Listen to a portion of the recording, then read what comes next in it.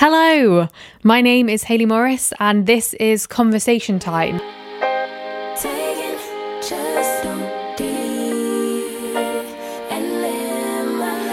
Welcome back to Conversation Time. I'm actually being a little bit strange as I record this. My voice might sound a little bit all over the place, but my watch has just told me to stand up after having been sat down for quite a long time. So usually I just, I'll stay still and be like, whatever watch, you're not the boss of me. But right now I am absolutely the boss of my watch. I feel like I've been sat down all morning editing. So here we are. Welcome to Conversation Time, active edition. Actually, that fits really well with my guest today. My watch just told me I've done it. I can sit down, but I'm going to stay stood now anyway. So yeah, this guy has been in my life for a very long time. He is the husband of one of my best friends and he went to the same schools as me, and we kind of only really started crossing paths towards the end of school in sixth form, where we both did performing arts. A lot of our studies were the same. We chose a lot of the same subjects, so we were in a lot of the same classes, or we crossed over a little bit, and we did some performances together. One notable one that we did was Alice in Wonderland, where I played Alice and he was the Mad Hatter.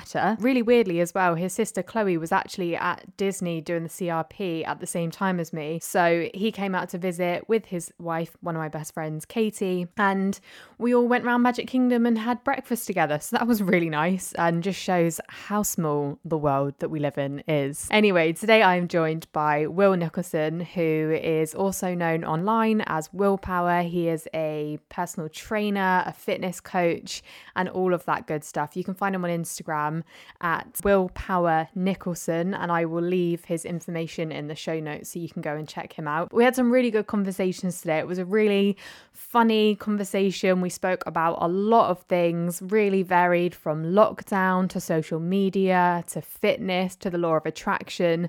So yeah, this is a slightly longer episode, but it's a real good one. So I hope you enjoyed today's episode. I hope that you're listening while you're doing your chores or going on a walk or doing something really mundane, and this just makes it all that little bit better.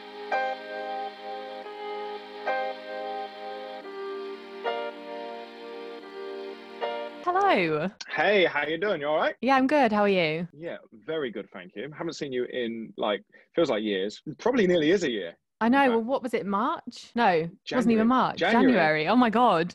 Time is Yeah. just doesn't exist to me anymore. I know. And now people are putting up their Christmas trees. So I know. I mean, to be fair, I'm all here for the Christmas tree stuff because I feel like, November just seems to not be happening anymore. So why not just go straight in? Yeah, mate, I'm exactly the same. Normally, I'm the person on November 1st, oh my God, I can't believe that. It's Halloween. I've still got my Halloween decorations up and the neighbours put up their Christmas tree, but now I'm like, Katie, when can we put up ours? Can we go for it now? Well, can we go for it? But we're in the middle of moving house. It's like I had the conversation with her, and I was like, we might not even get a Christmas tree this year. And she was like, no, we're definitely getting a Christmas tree. Of course, even if it's a little thing to stick in the corner whilst we're surrounded by boxes, you can't not have a Christmas tree, for goodness sake. So when when does the move, how's the moving process going for you? It's not bad. I'm currently sat in I call it my office, but it's just surrounded by boxes. No one can see us at the moment, but I'm in like a cardboard fortress right now. And there's a lot of cardboard boxes, but I haven't packed anything. That's a job to do today. That's on my to-do list. Mm-hmm. I've got a lot of adulting to do today. How's Chris? Is he all right? Yeah, he's good. Yeah, he started a whole new career, so he's so coding, happy, wasn't he? Yeah, he's so happy. It's so good to see, because I think since I've known him, and I think this is just a thing with everyone around our age group, you go through that period where you're like, what the fuck am I doing with my life? Who am I meant to be? What am I meant to do? I don't think I know what it is I want out of my life, and everything's kind of been confusing up until now. And then he just decided one day, he was like, I quite like the idea of coding, and now he's like, I finally feel like I found my thing. He's That's like, amazing. at 27, nearly 28, I've finally got there. And I'm like, it doesn't matter what age you are. I'm glad you said that, because that's happened to me 5 times since March. Yeah. Do you know what? This lockdown, it sucked for a lot of people, and people lost their jobs, and it's a terrible, terrible thing that happened. I mean, a lot of people got off really well. I know a lot of people that were basically spent all summer on the beach getting paid for it. And I was like, oh, good for you, hon. Stop fucking bragging on Instagram. I hate you. I'm obviously a personal trainer. I work in a gym, but I'm also a carer as well. So luckily, that kind of the care job helped keep me afloat with my gym work, because my care provides over 50% of my income. because I work for one man and I live with him for 2 days a week. So typically I start on a Sunday morning and I look after him. He's got cerebral palsy, so he's completely reliant on other people to do everything physically for him. But he's all there mentally. He went to university. He's a writer. So, I mean, that's quite a different job as well. Like, I get to like help him, and we do interviews and write things and read his scripts and that. So it's really interesting. Yeah. But it's good to have that, because basically meant I could still keep the lights on at home, because otherwise we would just be like no money coming in, because I wasn't eligible for furlough. And I was like, oh, cool. You know, thanks for that. But that's the frustrating thing. Like, I think so many people missed that. And then it went under the radar. I feel like there's a lot of people I know that didn't get furlough. Like I myself, I didn't get furlough. I know a lot of people that are self-employed that missed out on, you know, if they had their own company, they missed out on any grants, they missed out on furlough. And that, like, I've got a few people that they were self-employed for just under the threshold and completely missed out on everything. And it's like, there wasn't really much attention put on those people and how it was going through lockdown at the beginning. No. And then I had to have a go at a few people. I trained when the gyms and everything opened back up. I changed my whole the way I was training people. Anyway, I'll get into that.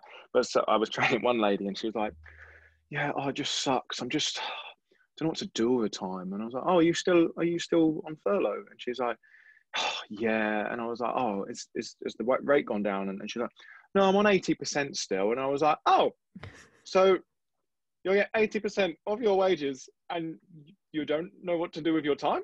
So, here's a list of potential hobbies you might enjoy. Like, go and find yourself. You're a young woman. Go and do stuff. Stop. And I was listening to one of your podcasts this morning when I went on a run, and it was the cake and yoga one with Imi, because obviously I know Imi as well. So I was like, oh, brilliant. I'll go listen to this one on my run today and get into that.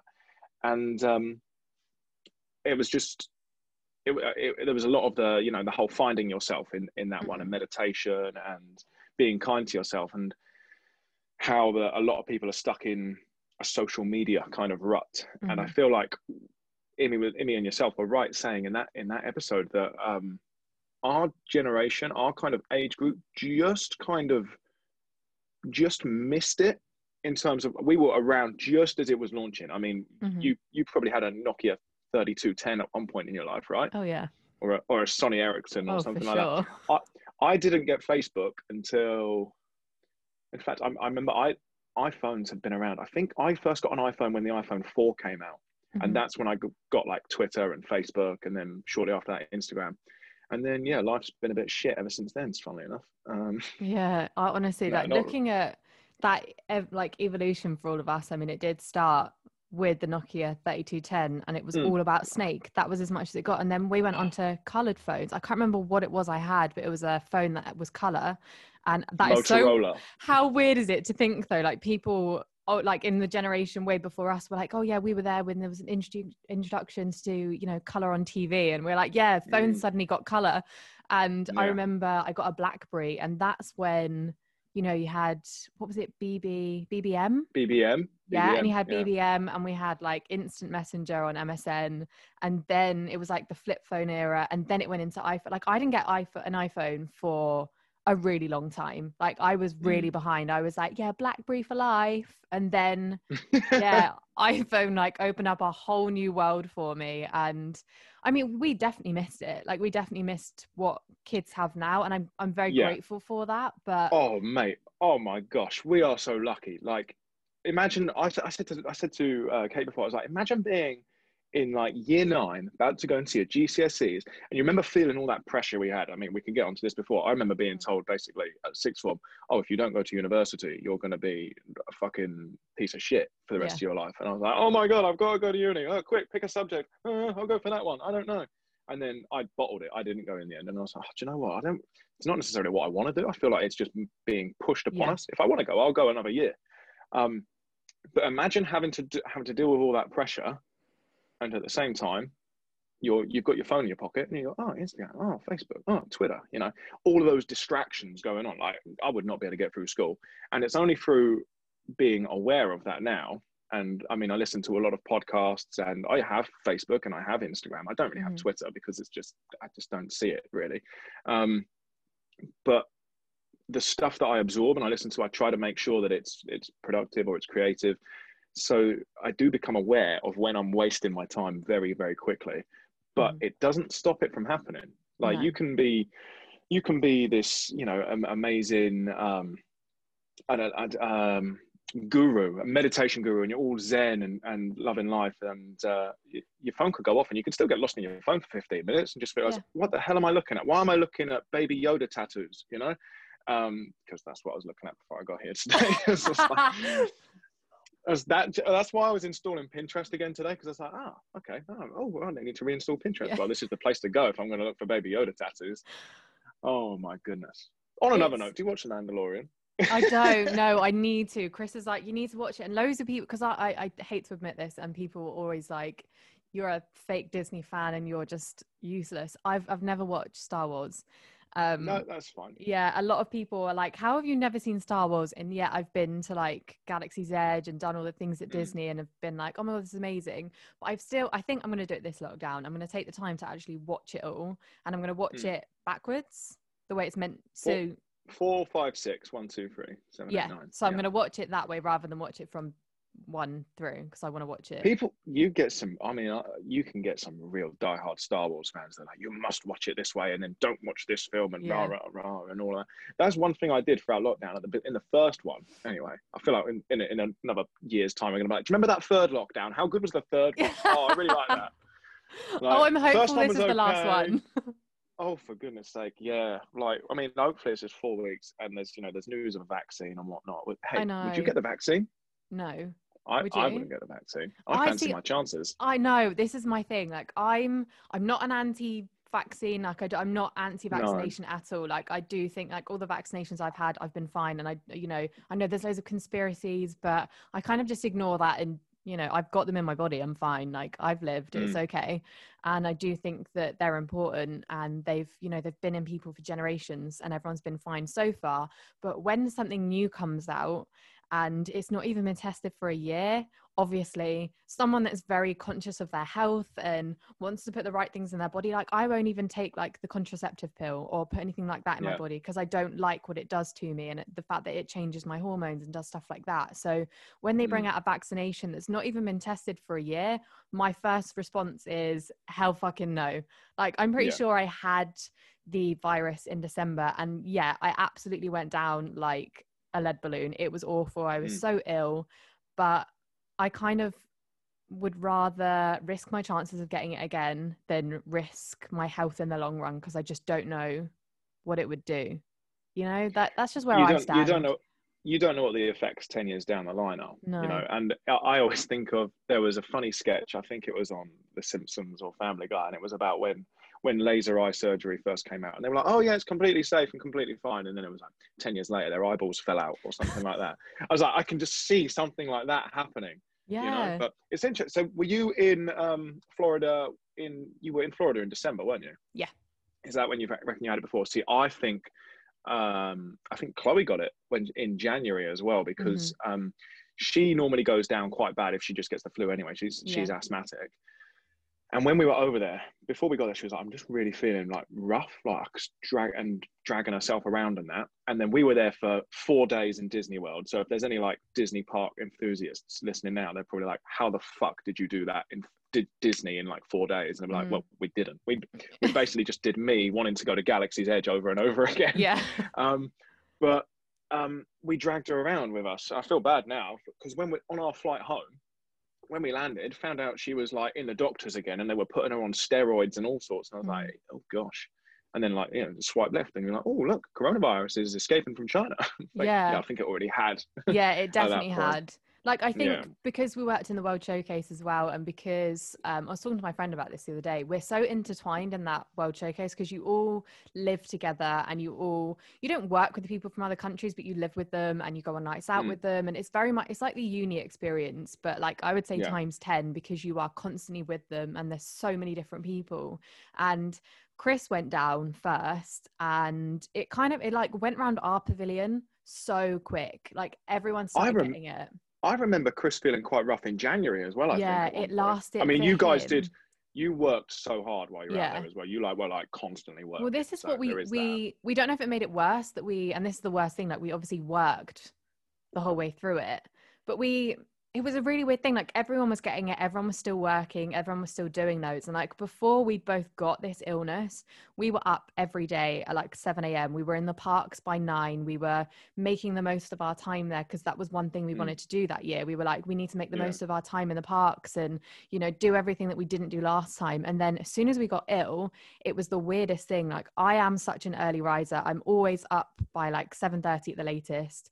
And I like being up and out doing things. And after I recovered from being ill, what I don't think I ever really recovered, I couldn't wake up. Like I'd be in bed until midday and then I'd have work at 4 and I'd just sit in bed all day. And I was like, what's happening to me? Why do I feel like this? And I've just had this fatigue that's not left me yet.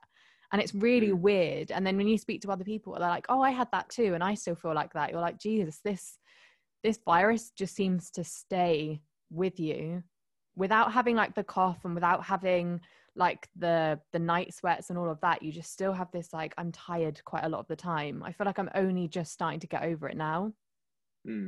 I have read a few different articles and saying that, you know, it can still be affecting people up to 6 months later, feeling very lethargic and things like that. But when I was thinking this morning, just as I was on my run, I was like, do you know what? It's actually, I mean, I commend you massively for like leaving the Isle of Wight. For people that don't know, the Isle of Wight is a bubble in itself. We're on the southernmost tip. What are the islands below us? What are they, the Jersey Islands? Yeah. No. Is it Jersey? Yeah, the Jersey and Guernsey, yeah. Yeah, no one counts them. You can't get a little ferry over there. You probably can, actually. You have to fly. But you have to fly. So, like, everyone always says the Isle of Wight is like 30 years behind the rest of England, you know, probably 50 years behind London. And to go from like this to packing up, moving to America, and then being like, yep, I'm just going to be here and work in Disney and that now.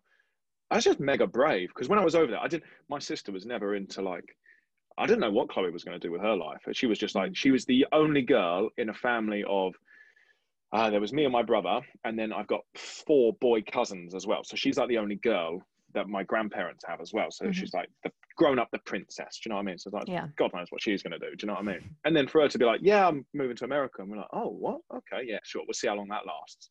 And when I saw her over there in January, I was just like, wow, that's so brave to come from what we know as normal life, which is very much a countryside village. We have towns and villages. We don't have cities on the Isle of Wight. Newport is not a city. Do you know what I mean? That's Newport, Isle of Wight, not Newport in Wales, isn't it? And it's just, well, mate, hat off to you, because when I saw it out there, I was like, wow, this is such a big thing. It literally feels like, I never went to uni, but it looks like the uni experience times 10 with more pressure, because every time she went somewhere, she's like, oh, I need this card to go and swipe in here, and then I've got to see this person about this thing. And then I was like, wow, the logistics of this whole operation is insane. And yeah, man, I just take my hat off to you, because it seems like such a brave thing to do. I mean, I feel like I have no idea still what I'm doing with my life anyway, so why not? But who knows? It's just such it's a different experience, and it does give you so much. I don't know, like I feel like you learn a lot about yourself, you learn a lot about other cultures, and you make so many lifelong friends out there. Like the people from my first program, I'm still very much good friends with, and the people from my second program, I'm still very connected with. And it's like, I feel like you have this whole other family when you do it. And that's such a nice feeling to know that you've kind of got a family all around the world now. And I could go to Norway, and I've got people in Norway that I know would, you know, come and see me, or people in Germany that, like, I don't know, thinking about all of that now, I'm like, oh, I really want to go to all those places and see all those people, because you do just make such solid friendships. And that is kind of all life is about, is just, you know, making connections with people that are connection. Yeah. And there's nothing deeper than everyone being thrown into like a pot and being like, right, you've all got to go work together and live together and party together now, because you've got no option. You've got to get on with people. You've got to be tolerant and understanding and make an effort with people and things like that. And it's just, I never had that, because I never went to uni. I never did a gap year or anything like that. And I was just like, oh, do you know what? It's really nice. Not that I don't feel like I'm missing out or anything. If I want to do those things, I can go and do those things. Yeah, exactly. But it's just that's a really interesting thing, you know, to talk about as well. It's like the pressure that's on young people. It's like, you make these decisions. I remember at GCSE, you need to make the right decision, because if you don't make the right decision now, you're not going to get the right A levels. And if you don't get the right A levels, you're not going to go to university. If you don't go to university, you're not going to get a good job. And I was just like, I mean, what's it all for? Hold on, I'm 13. Yeah. I want to go home and play PlayStation. Oh, honestly. Thank God Instagram hasn't been invented yet. Woo. Yeah. Like, oh my God, looking back on that time, I remember when we were in that last bit of sixth form, and I remember everyone feeling so much pressure and having absolutely no clue. And I went to dance school as well, so I'd do that hours every day after school. And I had my dance teacher as well being like, if you're not doing university, you're going to a dance college, you need to start looking at auditioning places, you need to start looking at this and this. And I had, like, on one hand it was like, you should go to a dance college, on the other hand it was like, you need to go to university. And I was like, oh my God, can't I just be a human? Yeah, exactly. And that is the thing. I think the way our system is made for young people and children, and like the development of brains and things, it really doesn't work. So I'm not going to say I'm a fitness hippie, because I'm not, but I listen to a lot of different podcasts, I read a lot of articles, and I'm open to everything that like could potentially make you a better human, whether that's through meditation, through yoga, through strength training, through CrossFit, through doing flipping Sudoku. Okay. Now, this is one thing. Do you remember the book, I think it was the 5 a.m. Club? Yes. Or the 4 a.m. Club? The 5 a.m. I think Club, I spoke to you. Yeah. I think I've spoke to you about it before, because I read it and you read it at the same time, Robin Sharma. And it was really interesting. And the whole premise of the book is that if you get up at 5 a.m., your life will just become infinitely better. Okay. So you get up at 5 a.m. and you can meditate for 20 minutes, you can exercise for 20 minutes, and you can just be nice to yourself for 20 minutes. And then you start your day, and then the rest of your day is amazing. Now, I started it, and I probably did about a week of it, and I was just like, I feel like shit, because this is not helping me at all. And I stopped it. Anyway, fast forward another month or so, and I bought a new book. I think his name is Dr. Matthew Walker. Now, he is a sleep scientist. Now, I've heard about He studied sleep for 30 years. Yeah, Dr. Matthew Walker is incredible. He was on, I recommend for anyone that's listening now, the book is very hard to read. It's very sciencey. But even he says in a podcast I listen to, he's like, if the book puts you to sleep because it's that boring, good, I'm doing a good job. Yeah. Because, and I recommend the first place you should listen to, and I'm going to sound like a Joe Rogan bro now. Like, yeah, bro, you got to listen to Joe Rogan. But he gets the really interesting people on there, you know, and he was on there and he literally explains why sleep is so important, particularly at a young age. And our school system, he says it's idiotic that the children have to be up at 7 and be in school by, or some schools, they have to be in school by 8:30, you know, or 8 o'clock. And then teachers and parents complain that the kids are lazy and they've fallen asleep in classes and they're not trying. Your brain actually changes a hell of a lot from the ages of well, from when you're born till about your mid-20s, your brain is still developing. Now, your brain only actually develops when you're asleep. I'm sat in front of my piano right now. Can you hear that? Now, so when you are learning anything, okay, whether that be a maths equation, whether that be a piece of music, a language, okay, it's always better to do that at a young age because your brain is more malleable. It can absorb information much better. However, the way your brain makes those connections, those synapses, I don't know the science. I'm not a scientist, okay, but that doesn't happen until you're asleep. Okay, your brain doesn't actually do the process of memorizing things till you're asleep. Have you ever been in a situation before where you're like, let's put it to dance or a script or something like that. And you're like, I can't get this right. I'm not remembering it. Okay. And you do it and you do it, you do it. It's just not sitting well. And then you wake up the next day and you're like, oh, I remember it today. Oh, I can do it better today. Yeah. Because your brain has actually started to make the connections that will help you learn that skill or that script, you know?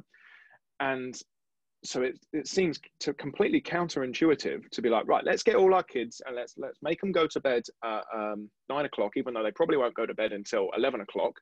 Now you've got the introduction of phones and things, so they're just going to be glued to that in their bedrooms as well. Then we'll get them up super early and we'll send them to school, and hopefully they'll, you know, become rich and famous and be really, really clever and knowledgeable and have such really good skills. There's also a thing that your body clock changes a lot. particularly in teenagers, you know, you've got the stereotype of the lazy teenager that's up all night and wants to sleep in late. That's a biological thing. It's whereby your body clock is programmed to want to go to bed later. I'm not sure why. Again, disclaimer, I'm not a scientist. But you want to sleep later, and we want to go to bed later as well. And so that 5 a.m. club thing, after that, I was like, you know what, it actually doesn't work. Yeah. And the good thing, I'm going to slate it a little bit now. Like, it has a good message in that, you know, you need to be kind to people and you want to look after yourself and everything. But the way it goes about it, the method just doesn't work from a scientific background. Mm-hmm. And also, it puts the pressure on the person. It said, oh, well, if it's not working for you, you're not trying hard enough. You need to do another 4 weeks or get up at 5:30, which leads me on to the law of attraction. The law of attraction is a pet hate of mine. Did I tell you I made notes? Oh, I'm ready for you. This is interesting, because obviously this is one of my favorite things. Yes, I know it is, and I know it's because I know that you're open to debate and discussion as well, as am I, because I've read The Secret. Okay, it's now I believe that I think the law of attraction is crap. Okay. I think that the way it is a brand. It's effectively a brand, and the way it is marketed to people is almost like, if you do this really well, nice things will happen, and your life will be amazing, and you will manifest a great life for yourself, and you'll pull all these lovely energies to you. And I was like, oh, that sounds really nice. Oh, and if you try it and it doesn't work, then you're not doing it right, and you're not trying hard enough. So it completely puts the pressure on the person, so that, oh, if it doesn't work, that's actually your fault. It's not our fault. Now, the premise of it, I really, really like, and that being that you need to just think positively.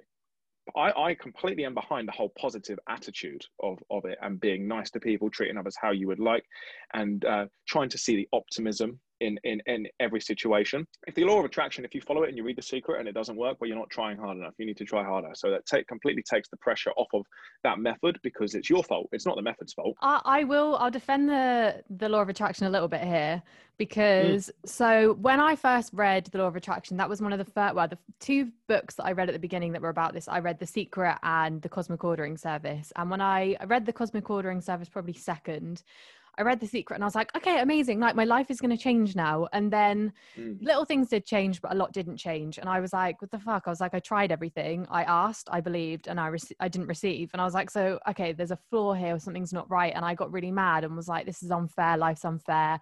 This doesn't work. And then I looked into it more, and then I think this is the problem with The Secret, and it's why it's not one of my favorite books in the world. Like, as much as I like The Secret and I like what it like opened for me, I don't think the book is as clear as it could be. There are other books that I've read since that are more on the science of the law of attraction, and are more like, they go into it in a lot more of a deeper way. Like, there's Esther and Jerry Hicks. They're very good to read, because they kind of go into the science of it, why it might not be working for you, and why it's all down to your belief system. I think there's a lot that happens when you're growing up that you start learning. And like, for me, I've always had this thing in my head that I am not worthy, I am not good enough. So when I asked for things, like at the beginning, I used to ask for 1 million subscribers. I was asking, but I wasn't believing that I deserved it. And I didn't even, that wasn't like a conscious thing. That was a very subconscious thing that was happening in my brain, and something that I didn't even notice until years later. I was like, I've always asked for it. And straight away, that thing in the back of my head is like, but that will never happen. And so of course it never did happen, because unless you are completely open and kind of, you don't, like, no one has this, no one has a belief free or very strong and positive beliefs enforced in them, because as you grow up, you unfortunately go through things or meet people that will instill these bad beliefs into you, and it just molds you into this kind of, you're not as open to everything as you were when you were a very small child, before you kind of learn and were programmed the way you are. And so it is very difficult to manifest if you haven't addressed other things in your life. So if you haven't addressed the fact that you don't feel worthy, or that a cup of coffee isn't the same as £1 million, then you are going to struggle. And unless you wholeheartedly know that it is possible for you, you won't have it. And I know that sounds Yeah. really weird and that's a really long-winded way of saying it, but I No, think no, no. that is the I flaw with The Secret. Yeah, and because it doesn't, it sounds like these other books. You're gonna have to send me these names because I do like. Mm. I'm totally open to it, and I Yeah. like to learn. So I would totally read those. But The Secret doesn't explain anything. No, Now, it doesn't. thoughts become actions. Okay, so if you suddenly start thinking, if, for example, oh yeah, I'm right. I believe I'm going to have 1 million subscribers, and I want 1 million subscribers. I'm Mm-hmm. going to ask the universe for it. You're already going at it with a positive mindset, and then what are the chances that you're likely going to put out an extra video that week? What are the chances that you're then likely to put out more content and be more proactive about it? And what are the chances you're going to keep it up for longer with that belief? Mm-hmm. Well, then you're doing the actions, which are then going to get you a Yeah. million subscribers, you know, because just believing it Isn't itself enough. won't. No, of No. course it won't. So, and that's my problem with it, Mm-hmm. is that I see a lot of Instagram and things, and people are just like, yep, I'm manifesting my best life. I'm going to write it down. I'm like, Yeah. cool, but what are you doing about it? Yeah, exactly. Like, And apart from that. that is the problem. And that is why The Secret is a very flawed book, and why other books like this book I have right here, Everything is Figure Outable. This is something I So highly yeah, recommend. yeah. I've just started reading it and I think it Imi, is. Imi recommended it to you, didn't she? Yeah, I think. she recommended it to me. And it's like, I think a lot of the things she talks about are that could be sort of related back to the law of attraction. She doesn't actually say anything about manifesting in there. However, her whole way of it is actually reinforcing it. And I think that's the problem with, like, I think the biggest issue with The Secret is the fact that it doesn't say to you, hey, if you want 1 million subscribers, you also have to really look at what you're doing, put in the work, also believe in yourself, and know it's just going to, know that everything that you're doing is going to make it happen. Like you can't put in 10% effort, ask, visualize and wish for it to happen and expect results. Like I can't just put up a video, not do anything editing wise to it, not learn, not look at my analytics, not try and cater to my audience and expect it just to grow. And that is what I used to do. I used to just be like, okay, I've got these amazing ideas and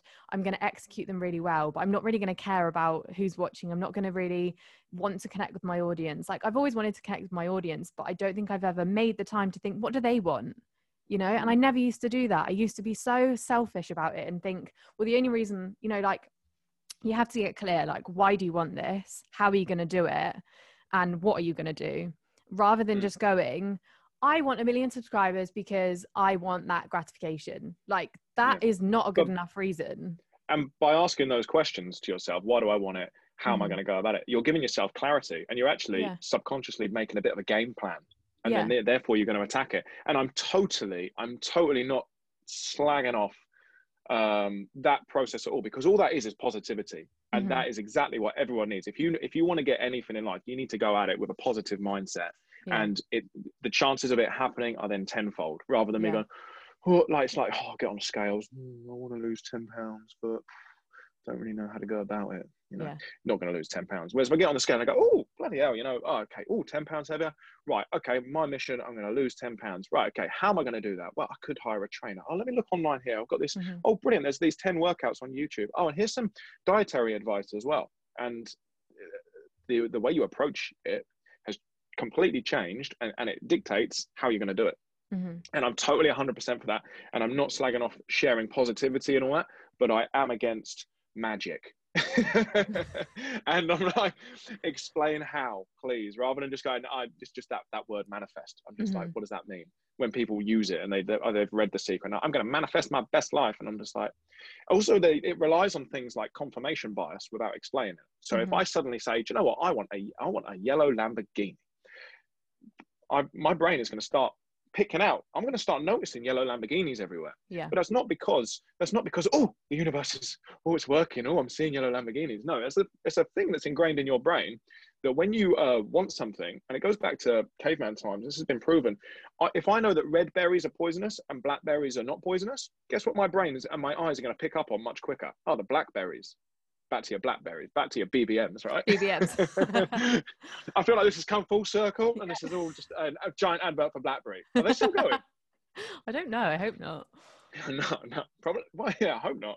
I don't know why I hope not, but I mean, it's just another bit of technology no one wants. Oh, yeah, 100%. Anyway, let me stop slagging things off. I saw you this morning. You have been doing cold showers, young lady. I have. Talk to me about that. So I watched on Netflix when I was in America, probably must have been like December, January, whenever it came out on Netflix in the USA, the Goop Lab with Gwyneth Paltrow. I don't know if you've ever seen any of her stuff before. No. So when I worked for a beauty brand years ago, the one that Katie works for, I used to go on, because I was in social media and content there, I used to look a lot at the Goop sort of website and what she promoted and what she talked about. So I was like, oh, I really want to watch this. And Wim Hof was on one of the episodes. Love Wim Hof. Yeah, and that's how I got introduced to this cold water therapy. And I was like, okay, cool, this seems really great. And I used to watch, and I think it's Matt Davella or whatever his name is on YouTube, and he had this thing where he spoke about cold showers and the benefits of like implementing it into your morning routine. So I would have like 30-second bursts of cold water in the shower. But I lived in America, in Florida, and it was boiling hot all the time. So it was so easy. That's like, nice. Yeah, I was like, this is actually a treat. Like, this isn't really doing anything that out of my comfort zone. Like, it's what I need. So, you know, that was too easy for me. And then I started looking more into it this year. My friend has been doing it quite a lot, and she goes for swims in the sea at the moment. And so the other day, lucky for us to be on the island, right? Exactly. And that English tap water is much colder than American tap water. Oh my God, it's so, especially this time of year. Yeah. So we finished work the other day just before lockdown, and we all went for a swim in the sea. And I got in, and it's so funny, you know, when you're like, once your shoulders are under, you're fine. Like, come in, it's fine. So yeah, we all just like ran in, put our shoulders under, and we're still like, oh my God, this is horrible. But my friend who had been doing the shower, she was like, long inhale, short, sharp exhale. She was like, you'll get through it. And it was lovely. And I felt so good afterwards, and like my body felt really like, yeah, let's go, like be motivated. So I was like, do you know what I'm going to do this week? I'm going to do a whole week of cold showers only. I cannot have a hot shower. If I really want to, I will have a hot shower, but I'm going to challenge myself and see if I can do it. And it's been amazing. Like, I honestly feel like I'm doing a video on it at the moment. I feel like it's changing my day. Like, I feel like it's putting me in such a different mood. I'm so pleased for you. I've had nothing but cold showers for probably 4 years now. Yeah. Kate, when we lived at Katie's parents, so yeah, definitely 4 years ago. And I was introduced to it via Wim Hof, and it changes your mental state. It changes your physiology. Literally, it's very good for you. I can just reel off a few examples now. It's good for your hair. It's good for your skin. Most importantly, it's good for your mood. Okay. What it does is, if you've got a million and one things popping around your brain, first thing, let's imagine people waking up. They wake up, alarm's gone off. Boop. Right. Okay. And now they're looking straight in on Facebook and Instagram, because that's what we're all programmed to do nowadays. And then they've got this idea going around their head. They've got work later. If you jump into a cold shower, and if you just go straight in, but cold shower, suddenly that's all gone. You're in the moment. You are now immediately present with yourself. And again, this goes back to me saying I'm a bit of a fitness hippie, because I do like this sort of alternative stuff, which is not in the mainstream yet, but it's definitely coming. And that's again with meditation. And I find cold showers very therapeutic and meditative, where you just focus on your breath and stay in there for like 5 minutes. You know, I'd say the only time I have hot showers now is if I'm just filthy, if I'm like covered in mud or something, because cold just you don't feel that clean after cold showers. But every day, like, I have to shower twice a day anyway, because of like gym work and things. But otherwise I stank. But cold showers are just amazing, and I highly recommend it to everyone listening to this podcast. And there are methods. You can do like 30 seconds cold at the end of your shower and start to ease yourself into it. But if you want the biggest and best change, just don't even think about it. Just, you're going into the shower, don't even turn it right down to the coldest. Don't even start with a little bit of warm. Just press go, grit your teeth. It's not gonna hurt. It's gonna be very uncomfortable for the first 10 seconds. But focus on your breath. Focus on nice deep inhales through the nose. And I'm reading Wim Hof's latest book at the moment, and the short, sharp breaths going out. That's like designed to prepare you for sure. I think that's pushed.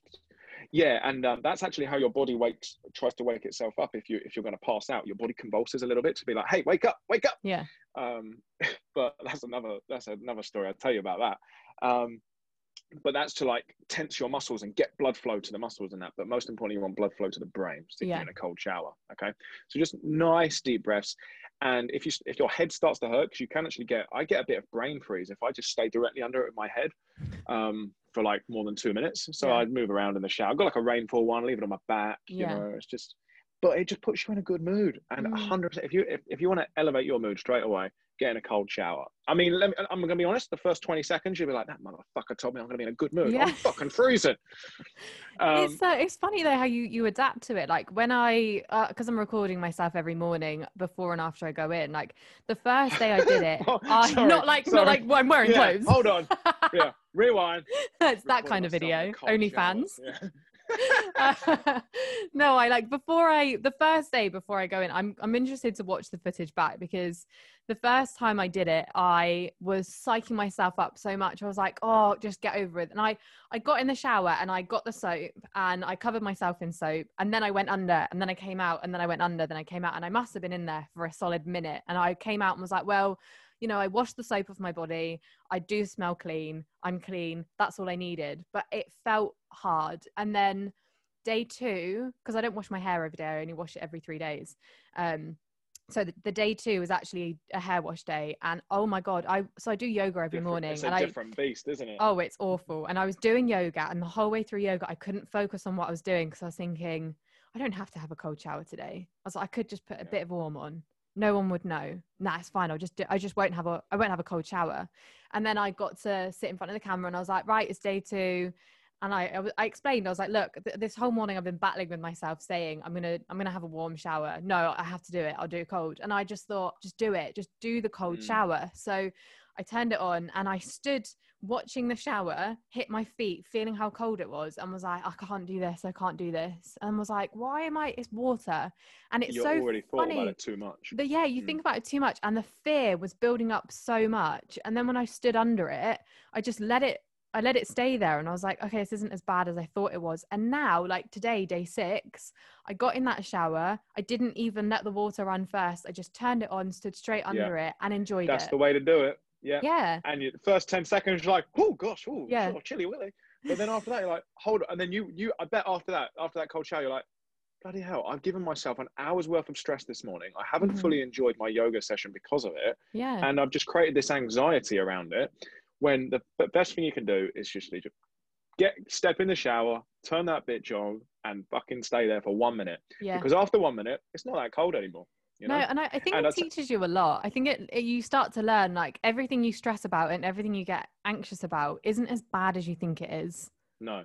And there's also, I want to talk about like self-care and things as well. But in the same breath, I find that there's sometimes a little bit too much self-care and not enough focus on, let's try to get comfortable being uncomfortable. Yeah. Okay?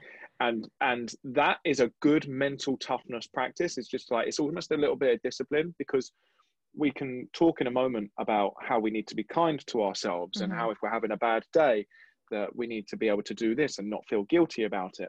And I'm totally 100% for that. Up until recently, I've never had a situation in my life where I haven't felt good for a long period of time, but very recently, for like 3 days, I just didn't feel good.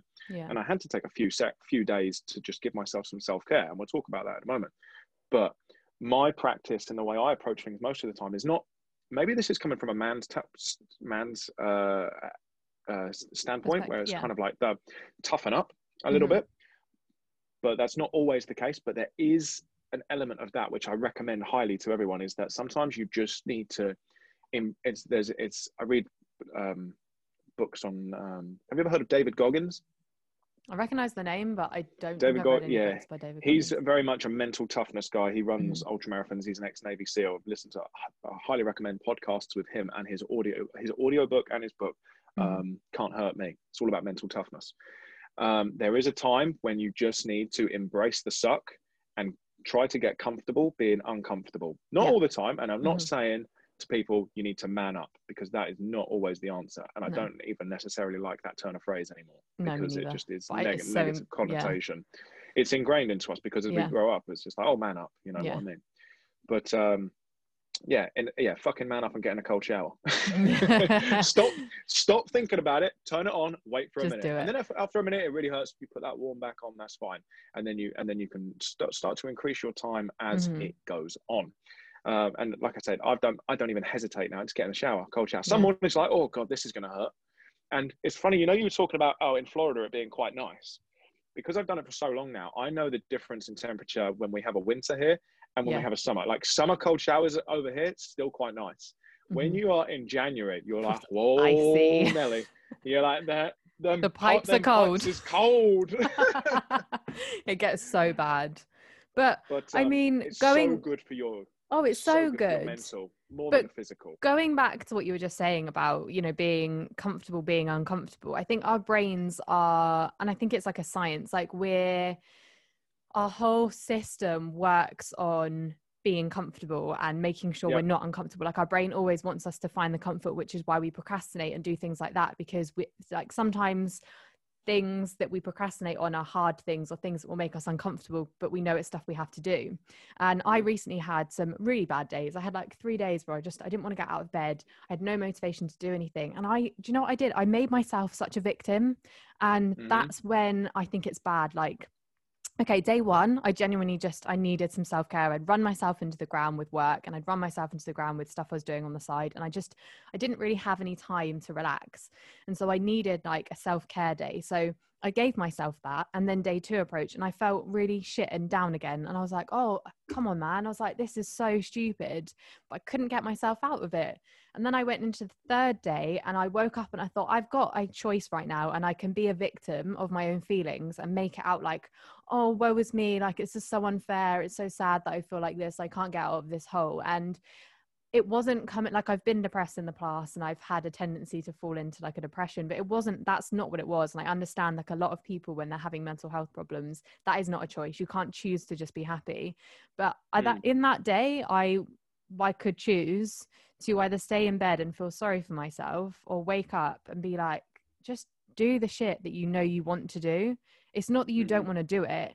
It's that it's going to make you feel uncomfortable. It's stuff that is hard. But hard is good sometimes. Like, nothing in life should just be easy if it's worth it in the long run. I think, like, I don't know. I honestly, I got in such a victim mindset, and it was just like, looking at myself now, I'm like, that was really pathetic. I'm really silly of me, because I just wasted my time. I completely empathize and I completely understand where you're coming from, and I actually believe a lot of it is just down to the current climate that we're living in. So, like, I pre-second lockdown, I was back in the gym, I was training people, I was working, and I had the exact same thing as you. And I think during the first lockdown, I didn't stop working, and in fact, I almost worked even more. So a typical week for me at the moment, or let's go back a year. Yeah. Typical week for me would be, I start looking after the guy I look after on a Sunday morning, and I finish on a Tuesday morning. I do a 48-hour shift living with him. I'd then finish work, I'd cycle to the gym, and I'd train people all day. Then the next day, and then I'd get home maybe 5 p.m. Wednesday morning, back in the gym, 7 a.m., and I'm not leaving the gym then until 8 p.m. Thursday morning, gym probably 8 a.m., leaving probably 7 p.m. And then Friday morning, gym 7 a.m., leaving about 5 p.m. Meaning that I'd have Friday night to myself, or me and Katie in there, and then I'd have Saturday, and then it repeats. And we're not built to do six days a week work, because you never have time for yourself. And it's my job as a personal trainer is very easy. I really enjoy it, and that's why it's easy, because I enjoy it. It doesn't feel like work. Yeah. However, when you've got to be smiley and happy and invested in every single customer, every single client that comes through the door, you don't realize that it doesn't affect you in the moment, but you get to the end of the day and you're like, wow, I am drained. And then you don't realize that, oh, I've taken on, so-and-so was telling me about their problem, and so-and-so was telling me about their problem. And you kind of become a counselor as well. And that just weighs heavy on your mind. And then it gets to Saturday and you're like, okay, so I've worked all week. Oh, my friends want to do this tonight, but me and Katie haven't done anything together for these many days. Oh, and I haven't seen my mum for 2 weeks, and she wants to go out for a coffee, and Nan needs help with her computer. And then you find that your day off, you're doing I'm going to call So it much. chores, Yeah. not necessarily things that you want to do. There's no self-care there. And yeah, I ended up getting into a bit of a rut with that. So when lockdown first happened, I was like, sweet, I've got all this time to myself. I've got a PlayStation 4, which I haven't touched for 2 years. I'm going to fire that bad boy up. And I did. For the first week, I started playing Call of Duty with the boys, as you do. And then I was like, my brain, because it's used to like, it's like yourself, I'm a little bit of a workaholic, and I make work for myself.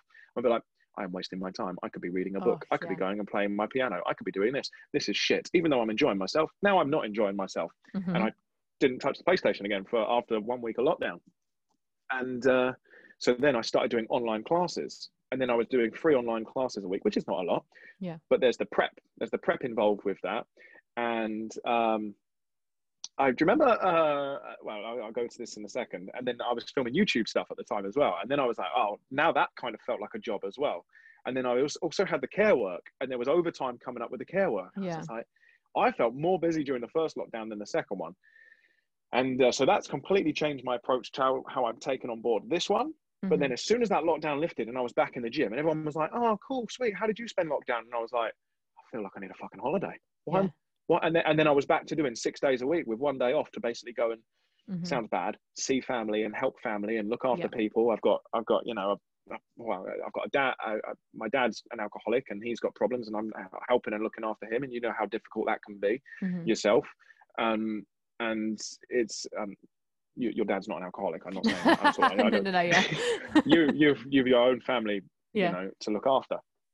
And it just then you think, hold on a minute, where's time for Hayley? Where's time for Will? You know, and you can't serve others from an empty vessel. Okay, if your cup isn't full, you can't help anyone else. No. And I feel like what you've ended up doing and what I ended up doing, it was just burnout. Yeah. You just burned out, and you need to take that. Like you say, you took 2 days, and I did exactly the same. I took 1 day. I was like, I'm going to do nothing. I'm going to look after myself. I'm going to be nice to myself. Blah blah blah. Woke up the next day, and I was like, why don't I feel good yet? Yeah. I took that day. Okay, maybe I need 1 more day. And I'd cancelled all clients and everything. And I didn't actually feel good until after the 3rd day. And I was like, okay, I feel a little bit more normal now. And that's because I think on the 3rd day, I was like, right, okay, stop being a bit of a victim here. You've had your pity party. Now let's do something to help yourself. Yeah. So it's all well and good. And this is what I said at the beginning. I want to talk about self-care. It's all well and good saying, right, run yourself a bath, read a book, put on some nice music, chill out. Meditate, take some time for yourself. If you want to play video games for 8 hours, go and play video games for 8 hours, okay? If you want to go and destroy a pizza, that's fine. You do you, hon. Make yourself better. But you can't do that for very long because you're only going to make things worse. Yeah. You need to then, and I completely respect that it's not possible for some people. It's not possible for me to say, you need to make a choice, because sometimes you don't feel like you have a choice in your head. Sometimes when you wake up, you're like, I'm staying in bed today. I don't have it's not a choice of, it's not me saying I have a choice of I can either lay in bed or get out and do 20 burpees. Sometimes that choice isn't there. And you need to accept that and not beat yourself up about it. Yeah. But when you find yourself in that position where you go, I could do this, that's when you've got to seize that opportunity and be like, do you know what? I'm going to beat myself up here in a good way. I'm going to do something good for me because I know I'm going to feel good after. So when that opportunity arises, that's when you need to sort of strike whilst the iron is hot. Take it, but don't beat yourself up if you find that opportunity isn't there, because sometimes you do just need 2 or 3 days to do absolutely fuck all. Yeah. I mean, my way of coping was I went and I saw a mate. This was pre-second lockdown, in a pub. Had a few drinks, and then I realized the next day I was like, that's not actually going to help me at all. Yeah. Because I find when I drink, it actually affects me for a couple of days. I kind of do feel very low, and I was like, well, that was a bit silly. Yeah. Don't do that today. And then, you know, come the 3rd day when I was like, right, okay, we're feeling right. We're going to sort ourselves out now. Yeah, we're going to do this today, and we're going to feel better then. Do it, but don't beat yourself up if you find you haven't got the choice. You haven't got the mental capacity to make that choice, and don't push yourself into a situation where you don't feel comfortable, because it will just make things worse. It will make I'm not a doctor. And everyone, like, I think more and more we're realizing everyone is human, and we all have these reactions. And like, as much as you could be a really headstrong person that's, you know, had a really good life and hasn't really had much trauma or bad things happen to them, they're still going to experience anxiety. They're still going to experience bouts of depression, because we live in a world where there is a lot of pressure that you can't see.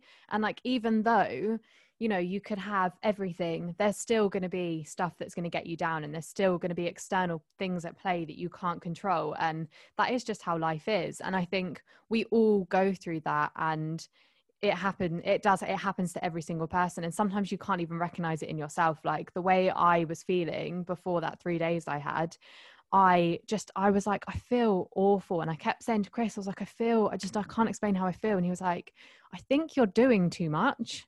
And he was like, you don't ever not do something. And I was like, what do you mean? He was like, well, you work a lot and you work long days, and you come home and you're straight into your laptop editing or working on the next thing. And he was like, and then it's like your body is moving all the time, and then you go to sleep, and then you wake up really early and you do this, you do that, and you're moving to the next thing and you're moving on. He was like, I think you might be experiencing burnout. And I was like, I don't know, I don't think so. And he's like, yeah, you are. You totally are there. And it's funny because I see so many parallels between me and you, and obviously loads of people listening as well, because everyone is under so much pressure these days. And I totally believe it's because of social media. But let me read you something really quick. I've got notes on my phone here. This is my lockdown diary. This is what I wrote maybe last week, going into this next lockdown. Every day, 1 hour piano, 20 minutes language app, 15 minutes meditation, 30 minutes reading, 1 Metcon workout a day, stretch 20 minutes a day, Shakti mat 20 minutes 3 times a week, heavy thrusters twice a week. I've just, from basically having a month off, I've given myself a list of chores to do every single day because I feel guilty if I sit still. And I look at that list now and I'm like, you're a fucking idiot, because you've got normal life coming up. Before we had this chat today, it's 9:30 in the morning when we started this. I'd been out for a run with Casey, and I come back and I was doing adult stuff. I was applying for a freaking a balance transfer credit card before we do it. And I was like, I've got normal stuff to do. We're building a new gym down the road. I can't fit everything in. And by not, and if you get into your own head with lists and things, if you don't complete, it doesn't matter if I've written a list of 10 jobs. If I complete 9, I'm not happy. Yeah. Because that one job you didn't do, and you should feel bad about that because you're not productive, which is completely not the way to look at it. You've done fucking 9 jobs today. Chill out. And I had this conversation with a friend the other day who was experiencing burnout. And I said, you need to put less pressure on yourself. And that is why I don't like Instagram or Facebook, because none of it's real. None of it is real, folks. It's definitely getting there, but it's still not real. But this is like, so last lockdown, I had this same problem. I went through the beginning and I didn't really feel that much pressure because I was still under the illusion that my job would be there. So it was very much this, like, I was in a weird headspace at the beginning and being like, yeah, everything's gonna be fine. It's fine. It's fine. And then it wasn't fine. And then I came back to the island, and I was, every single day I was waking up, and I'm not even joking, I was writing to-do lists that had about 30 things on there, and they weren't small things, they were big things. And every day I couldn't do it. I was like, oh, I don't have the strength to do this. It's too much. And I'd tick off like 2 or 3 things and then feel shit about it. Going into this lockdown, having had such a busy previous few months out of lockdown, I sat down with myself and I was like, slow down, and don't have a list of things. Like last time I was like, right, I need to go on Skillshare every day and get a membership and complete all these online courses, and I need to do this many videos. And then I started the podcast and I was like, oh, I need to make sure I'm doing this many a week, and then do this and this and this. This time, the only thing I promised myself was to read a couple of books. I was like, I haven't read much this year, and I usually read quite a lot. And I was like, okay, this lockdown, I'm going to make time for the things that are important for me, the things that I've always said I don't have time, which isn't a thing, by the way. So I was like, right, that is my only promise to myself. And in doing that, I just put an Instagram thing up today saying like what I've completed in the 6 days. Yeah. And you've been super productive. And I was so impressed with myself because none of that I put pressure on myself, and I've balanced it really well, because I will read my book in the morning and the evening. I will do whatever work I want to do. And if I want to do a course, I'll do a course. But then I'll also still make time to watch stuff on Netflix and watch YouTube videos and go for a walk and do things that I enjoy. And everything I am doing is all stuff that I actually want to do, and it's not stuff that I'm telling myself I have to do. And that's the difference in this lockdown so far to last lockdown. Like there's zero pressure on myself, and I actually feel so much more accomplished, motivated and determined compared to last time. And as a result, you feel happier, right? Yeah. Because you've not, you've given yourself the opportunity to be happy. But beforehand, if you put so much pressure on yourself, I must bake 3 banana loaves every fucking day, then you're not going to experience happiness. Do you know what I mean? And comparison is the thief of joy. That's a really good quote that I like. And life is all about balance, I find. So I could say to you now that I've seen that post that you put up this morning, and I was like, Hayley's only set herself a goal of doing 3 things, and she's done this whole list of things. That's amazing. Good for her. Now, what you need to do is not compare yourself in a week's time if you're having a shit week to go, fucking hell, what was wrong? What's wrong with me? Last week I did all of this and I only set out to do that. I'm a piece of shit. Why can't I be like Hayley last week? Yeah. Life doesn't work like that. No. It's up and down. It's waves. You're going to find good bits. You're going to find bad bits. Okay. Going back to what you said earlier about our bodies wanting, our minds wanting the most comfortable outcome all the time. It's the same with your body. It's called homeostasis. That's when your body doesn't want to change. That's why it's very, very hard for people to find motivation to get up and work out if we don't have to. Whereas if a robber jumped through the window now, you'd fucking sprint out of there quicker than you wouldn't have to find the motivation to do it. No. The motivation is there. Okay. But your body never wants to change, which is why people find it hard to stick to diets, and it's why they find it hard to stick to exercise programs, particularly when they have to work hard. People get really annoyed. The scales are a good tool to determine, well, all it does is determine your relationship with gravity. That's all it's really determining. Now, it's not saying whether you've lost body fat. It doesn't say whether you're a good person. It doesn't say if you're a pig. It doesn't say if you're a piece of shit. It's your relationship with gravity on any given day. Now, only through experience and through knowledge and experience, I'm not fussed about scales anymore at all. No. And in fact, I think this is completely different. When I was listening to yours and Emmy's podcast from a few weeks back, but I listened to it this morning, a woman's relationship with her weight is not completely different to that of a man, but you were talking about experiences which I've never ever had before. And middle school was shit for me. I was bullied throughout middle school. I was fatter than everyone else, and it was just a crap time. I mean, high school got a little bit better, but kids are horrible, aren't we? Yeah. But when I'm sure she won't mind me saying this because she said it in the podcast herself, but Emmy said when she was told by her mum to go a size up when they were clothes shopping, she burst into tears and she didn't want to be there. And I was like, wow, that's from being told that she should perhaps go up a size. There's that negative stigma attached to that the young girls in particular are having to deal with, and that's pre-Instagram, that's pre-Facebook. That's when all you're reading is the teen magazines and seeing the airbrushed photos. But now I can't pick up my phone without Instagram going, pick me up, or something like that. I mean, I've contemplated deleting them before, but only because I have work. I directly use it for work as well. It's the only reason I have it. And I just find that now there needs to be a lot more clarity with what is real and what isn't. I can look at any fitness influencer on Instagram now, and I can tell you that, and other people will tell you that is one photo out of 100 where the lighting is just right. They have just done a little workout there. They've got a bit of a pump on. Okay, they've dieted for this day, and the lighting's right, and they're wearing brand new clothes, and they look the part, and everyone's like, "Wow, that's amazing! They look really good." Scroll. Oh, wow, they look really good too. Scroll. Fucking hell, why does everyone look good except for me? Do you know what I mean? None of it's real. All those people they are selling. They're selling themselves. They are a brand. Yeah. It's indirect. So they might not be selling that photo. They might be selling leggings that are in that photo, or they might just be building their brand so that you invest more time with them. I'm not going to name any big Instagram personal trainers, but there's people out there that their body is their income. Yeah. Okay. And not in terms of like OnlyFans, not selling photos, but they sell workouts and workout plans, and people buy them based on how that person looks. Yeah. Okay. Now I could line up a million different personal trainers and everyone looks different. Okay. I know personal trainers that are big, built, shredded bodybuilders. And I'm like, wow. I know that he's got exactly the same qualification as me. And I know that the girl that has deadlifted record weights might have the same qualification as me. But the way that people perceive it from what they see is, wow, that guy, massive, he must really know how to build strength and, build muscle. He must know the secrets. And then if they brand themselves well, then they're going to get a lot of clients based upon basically how they look.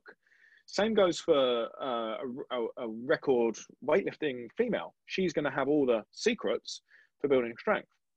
Now, I don't look like either of those people. I'm not a record weightlifter and I'm not a big bodybuilder. I'm the fattest fit guy you'll ever meet. That's how I describe myself. But we all know the same thing, and there's no secret. The old wives' tale, not old wives' tale, but the old sayings like eat less and do more, as vague as it is, and I hate to say that, that's how you lose weight. And it's always going to be calories in versus calories out. And I will talk a little bit about tools like MyFitnessPal, which I know you hate as well. So it's going to be good to have a little, I know you do. And I do as well. Because it's wrongly used and it's manipulative. And if I had it, and if I owned MyFitnessPal, I would use it better, and I'd have safeguards in place as well. Because all that is I was about to say, that's not a product. You ever seen that new social, is it The Social Dilemma on Netflix? Dilemma, yeah. So, and funny enough, you said to Emmy as well, it's like, oh yeah, MyFitnessPal, it even wants you to put your link up with your friends on that. It's a borderline social media profile. Yeah. And by you putting in the stuff that you eat regularly, all you're doing is giving that information on, basically, it knows where you are, location based, because you can sync it with Map My Run as well. And it knows what you like to eat. So, okay, well, in the adverts, I'm going to start showing you there's a McDonald's down the road, or there's KFC on your regular run route, or not even that. Oh, I know that because I share my information with this other app as well, I know that you like this personal trainer's workouts online. Well, I'm going to charge her and I'm going to advertise. I'm going to share those with you. Yeah. I really liked the quote. I think his name's Tristan Harris. Is the guy that made that film. He worked for Google for a very long time. He said, if the product is free, it's not a product. You are the product. Yeah, you are handing over your information. Yeah. You are handing over your information, and we're all ticking that box. No one's read terms and conditions ever. No. You're ticking that box. Like, yeah, whatever. What's the worst that can happen? Turns out quite a lot. Like 5 years. With the iPhone came out. When did the iPhone come out? Like 12 years ago? I don't know. Seems like 12 years ago. Age ago, yeah. What was life like without iPhones? And how bad? If we're 12 years in now, what's it going to be like in 50 years' time? How much? That's what scares me. Are we? How much information? We have given away all of our information right now. There's not much more they can get. They can market anything to us very, very easily. And oh my goodness, I'm sounding like a bloody conspiracy theorist now. No, but this is what makes me laugh about people who are like, I don't want to share my credit card details or like my club card details. I'm like, dude, you've done that on your phone. You're doing it. You've done it. It's done. It's all the Facebook Huns on as well. They're like, I'm not having a vaccine. I've seen the comments. I've read this article. Meanwhile, they'll go do some coke off a toilet, like in a nightclub. Yeah. Not each to their own. I'm not into drugs. Yeah. It's fine. Each to their own. But yeah, it's balance, isn't it? Yeah, swings and roundabouts. No, it's not balance. I'm not balancing drugs. I'm saying it's well, it swings and roundabouts, like everyone's. It's funny, yeah. I won't have a drug that's been made by scientists, but Dodgy Dave, on the other hand, he's got some absolutely. Fun ones. But yeah, the biggest, as much as I make my money in fitness, the fitness industry is built upon lies. Always has my God. been. It's built upon a promise, and that it never delivers. Oh, right, okay. So if a fat loss product, a shake or a pill, right, could make you lose 7 pounds in 7 days, or I don't know, insert outlandish claim here, guess what? It's not going to be sold for $39.99 in Boots. No. It's going to be costing you 50 grand, and you're going to get it from a pharmaceutical company directly. Yeah. There is no such thing. Fat burners do not work. Disclaimer, they may burn an additional 100 to 250 calories. Maybe. Okay, maybe. I don't know. It depends what's in the product. But that's because of a process called thermogenesis, where it basically just increases your core body temperature for a little bit. So you're burning more calories at rest. Okay. But that can't be good for your heart. No, I remember I took a pre-workout once, and it was called a lava stick, right? It's not around anymore. There's a lot of products in the fitness industry that don't last for more than a year because they're deemed dangerous. I had this thing called a lava stick, and I took it, and half an hour later, I was like blowing up. My face had gone completely red. I had tingling everywhere. It was like the worst. You sometimes get that with pre-workouts anyway. It's a chemical called beta-alanine. Beta-alanine can make you very like tingly, and people are like, oh yeah, I'm so fucking pumped to work out. Particularly if you snort it. That was a joke, but go. But I thought I just had tried because I don't like avocados, and I just tried an avocado at lunchtime on toast, and I was like, maybe I'm allergic to avocados. So I went to the pharmacist, right? And I'm walking in there, like bright red face. I'm like jittering. I'm like, I think I'm having an allergic reaction. And the lady's like, I think you are too. Anyway, turns out, no, you can't be allergic to avocados. Like, or maybe you can, but I wasn't. Yeah. And I'd just taken this product, which was basically really, really bad for you. And yeah, so don't buy fat burners, kids. I know so many people that have had experiences like that. My friend at uni, she used to take this pill that she'd buy online, and she might listen to this episode, and I've not spoken to her about it ever since she told me, but I don't know what it was, but I'm sure it was speed. She would take it, and she would be in a 24-hour gym in the middle of the night on like the stepper machine, or, you know, like doing some mad cardio, and she lost an extreme amount of weight. Like she dropped so many dress sizes, and look, she looked thin, but I don't think she looked the healthiest. And everyone was like, that's definitely speed.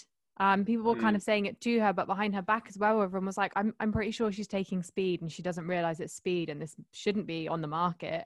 And everyone was really concerned. I was like, I feel like that can cause a heart attack, because she is putting so much pressure on her heart and she doesn't even realize it. And I'm not someone that like is understanding the science of exercise and like how it, you know, like how sort of stuff works with your heart, but from an outsider looking in, I was like, that seems dangerous.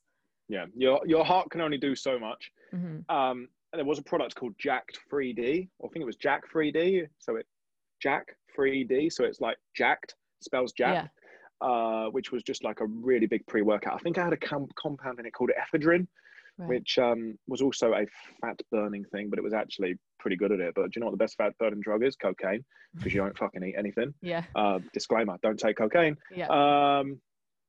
But people were taking it, and a handful of people died. Really? One woman, when she was doing a marathon, she severe dehydration, because these things dehydrate you as well.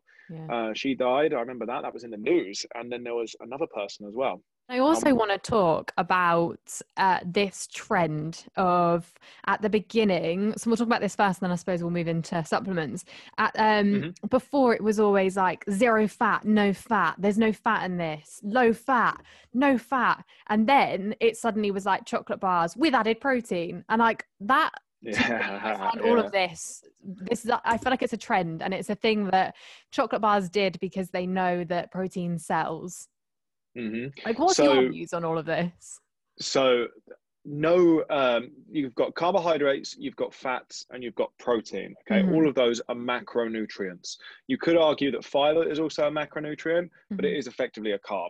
Okay, now every 6 to 10 years, one of those, never really protein, it's either fats or carbs, will be demonized in one way, shape, or form. And then you'll find 3 or 4 different new diets come out.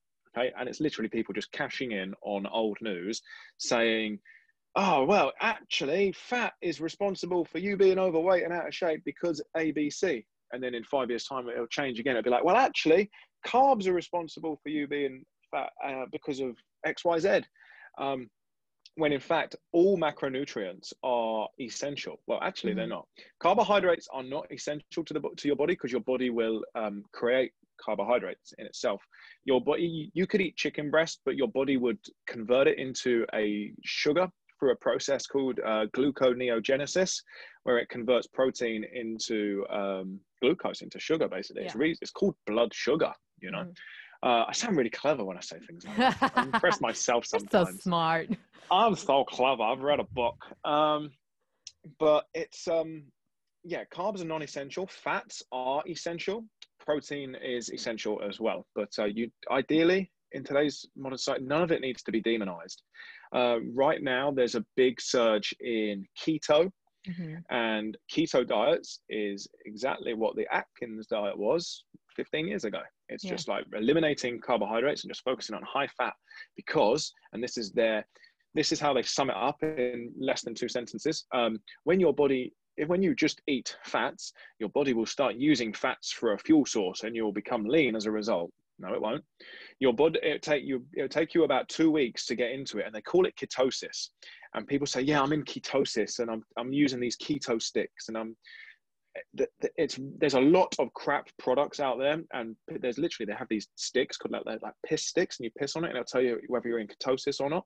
But if you wanted to be in real ketosis, and ketosis is when your body is using fat as a fuel source and converting that into glucose, then you need to not basically have any carbohydrates for about 2 weeks for your body to be in a state of ketosis. Or you can do a prolonged fast where you don't eat anything for about 4 to 5 days. It's all about balance, and it's the boring answer, because no one wants to hear the boring answer. No. You got, like I said, the best diet's the one you can stick to, which is healthy and you enjoy it. But that doesn't package up nicely and doesn't sit in a book nicely, and it doesn't have the secret that I can then pass on and sell you. Fitness and exercise is not necessarily about how you look. That's a byproduct. It's how you feel.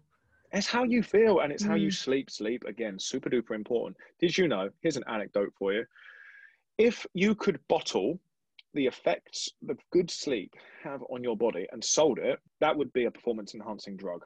That's a quote from the book. That's an anecdote. That's how good it is for you. If you could if you could bottle the benefits of it and you could get ahead of your competition that way, that drug would be banned. It's so hard to verbalize how I feel about it, because when people ask me for diet plans and that as well, I say, I'm not going to write you a meal plan. Oh, well, so-and-so writes me a meal plan and I want a meal plan. And I'm like, okay, we'll stay with so-and-so then, because if I write you a meal plan, or you're going to not stick to it because you're going to say, I'm restricted. You don't want a particular, you're restricted. And I don't like to restrict people. So when I do workouts and plans for people, I give people a calorie guideline. Yeah. And I would always say to them, use MyFitnessPal. And I did think this morning after what you said, you had negative experiences with it. It has made me think twice about promoting that. But there's not another big tool out there that does the same thing at the moment. I mean, if I could really, really summarize as a fitness professional, what is the best way to, and the healthiest and the most fulfilling and the best for our mind, body and spirit?